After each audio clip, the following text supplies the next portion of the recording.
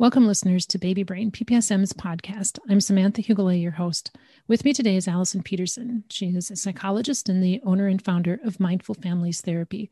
We're going to talk today about the transition to parenthood. Welcome, Allison. Thanks, Samantha. It's so good to be here. Thanks for having me.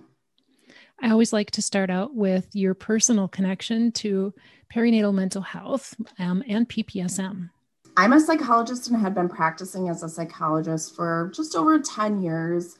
When I had my first daughter, my first child, I thought I was going to be super prepared, right? Like I knew about postpartum depression.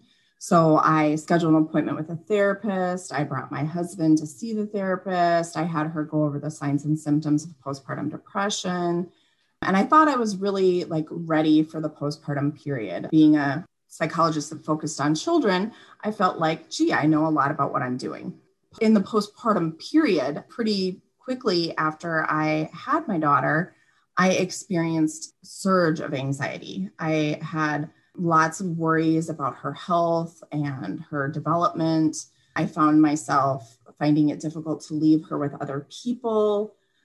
I started to become really irritable and tearful with my husband. I also started to really question, what was I doing? Had I made the wrong decision? And I spent quite a long time in that first year of her life, pretty emotional and upset. I eventually quit my job and wasn't able to work. And it wasn't until later in her first year that I started to learn about postpartum anxiety. And I thought, this is exactly what's going on for me. And how is it that I, as a trained psychologist who works with children and families, have never heard of postpartum anxiety? And so as I returned to work and started in an outpatient practice, I started to pursue training and certification in perinatal mental health, because I thought, if I didn't know, how were other parents supposed to know? And I connected with Lisa Cross, who was at the time the co-director of Pregnancy and Postpartum Support Minnesota, ended up becoming involved as the helpline director.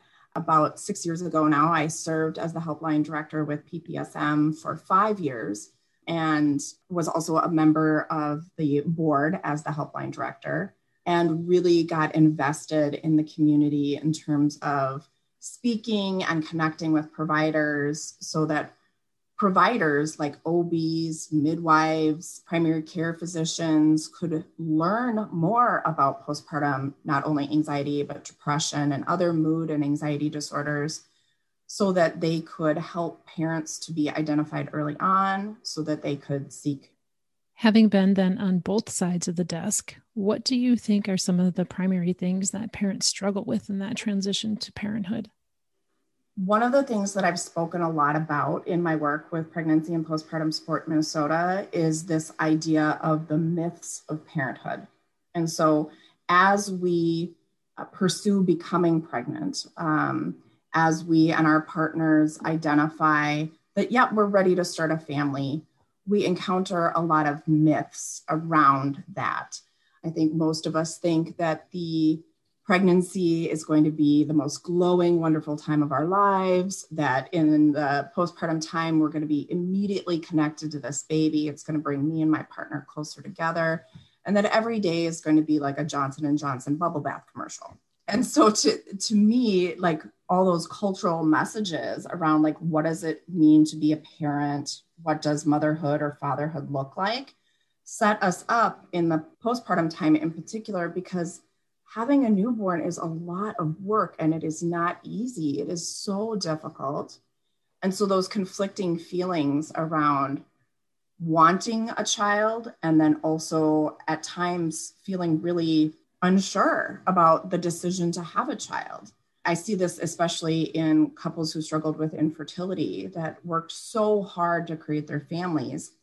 And then in that newborn time, being sleep deprived, not able to feed, perhaps in the way they'd like to feed, that there's this dissonance between what I thought it was going to be and what it really is. And then the struggle of the guilt that oftentimes becomes associated with the negative feelings around baby and that transition into parenthood. How does your work help parents make that transition? Well, I think that, when I'm lucky enough to have a client walk through my door in pregnancy or in contemplating parenthood stage, there's a lot that we can do on the front end, I believe, to reduce the stress of that transition. And I think a big part of that is being real with parents about the both and that having children is amazing and wonderful, and it's really difficult and it's the hardest job you're ever going to do. I think that when parents come in when they're struggling, I think normalizing that struggle is so important. And that's why I really love the helpline model that PPSM offers with peer support, hearing from other parents that what you as a struggling parent are going through is not unique, that you are not alone, that there's nothing wrong in particular with you, that you're having these struggles, that these are a typical and common struggle in this developmental crisis is not necessarily good or bad. We go through these developmental stages in childhood and adulthood, and again in this transition to parenthood. And so a crisis really means that there's a culmination of events that is resolving into a new stage. So if we can help parents to understand that the struggles that they are going through are part of a normal developmental process, we can ease that transition. Are there some risk factors for struggling with the transition to parenthood? Indeed, there are. There's the normal struggle to transition into parenthood, and then there is the more significant diagnosable mood and anxiety disorders that can come along with that. Depending upon your previous risk factors, you may have a more typical struggle or transition into parenthood, or you may have a more clinically significant mood or anxiety disorder. And some of the risk factors include having any previous mental health history yourself. So for me, I tended to be an anxious person, type A, perfectionistic. Those are all risk factors. I also had a mother who experienced a pretty significant postpartum depression episode. That's another risk factor, as well as things like marital distress. We see a lot of risk when mom has recently moved. And so now she is out of her social environment, making new supports or connections. Infertility is often a risk factor as well. Having a young parent, an unplanned pregnancy can be a risk factor, but not necessarily. And actually on the Pregnancy and Postpartum Support Minnesota website, you will find a list of risk factors. And I think that's a great resource. It's a PDF you can download and take with you to your provider if you are pregnant or considering growing your family, that you can look over the list and talk through with your provider. We all know that the social support system is so crucial for developing a family, for just having that interaction with people. And 2020, and now at the beginning of 2021, has kind of blown that out of the water for people. So how do you think the pandemic itself has affected this transition to parenthood? That's a great question. I have been working with families throughout the pandemic. And actually, one of the gifts of the pandemic has been the access to teletherapy or video-based platform therapy. And so for some parents, therapy has become more accessible. And I think because of the stress that we are all under during the pandemic, I think there's become a lot more comfortability with reaching out, less stigma. That kind of this idea that we're all struggling has helped a lot of people to reach out more than I think was going on before the pandemic. However, for new families, in particular, families with quite little children, it has isolated them from a lot of the physical supports that they really need. Grandparents in particular. Grandparents are oftentimes support people during that time frame. And because of the pandemic being really cut off and disconnected from grandparents for grandparents' safety, I think also struggling with decisions around, do I send my child to daycare? And so with a lot of my clients, we've really had to discuss kind of a risk-benefit ratio around how do I make COVID safe decisions for my family and also weigh my mental health and well-being of my family into that equation. And so for some families, they made the decision that daycare was a really important part of taking care of everybody's mental health and that they would do other things to eliminate COVID risk. What advice would you give to listeners who are preparing for parenthood right now? Like any tips and tricks of things to watch for or consider as they're making that plan? Definitely. One of the things that I often think about is how much time and energy I put into getting ready for labor and delivery.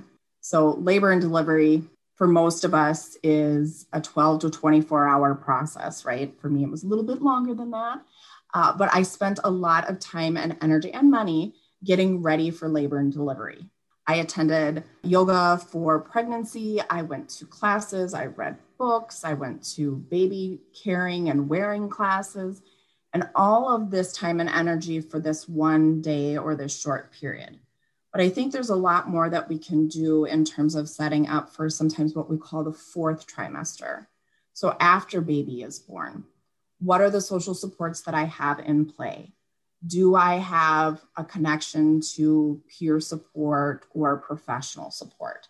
And so for lots of families here in Minnesota in particular, there's very easy access to early childhood and family education. And I encourage parents to get connected with their community so that they can be around other parents who are also parenting similarly aged babies or children so that they can get that support, as well as with ECFE, oftentimes there's a trained parent educator involved. I also think about this idea of learning to ask for help. And I think Minnesotans are not really good at asking for help. We're not only Minnesotans, but in the United States in general, where we tend to think we're very self-sufficient. And when it comes to birthing and parenting, we need help. And it's good, and I often say courageous, to ask for help. If someone who's listening right now is struggling, how would you invite them to get connected to help? My answer to that is always Pregnancy and Postpartum Support Minnesota. Pregnancy and Postpartum Support Minnesota offers a free helpline to all parents in Minnesota. So you could be a mom, a dad, sometimes even grandparents or aunts or uncles or sisters or brothers are calling our helpline.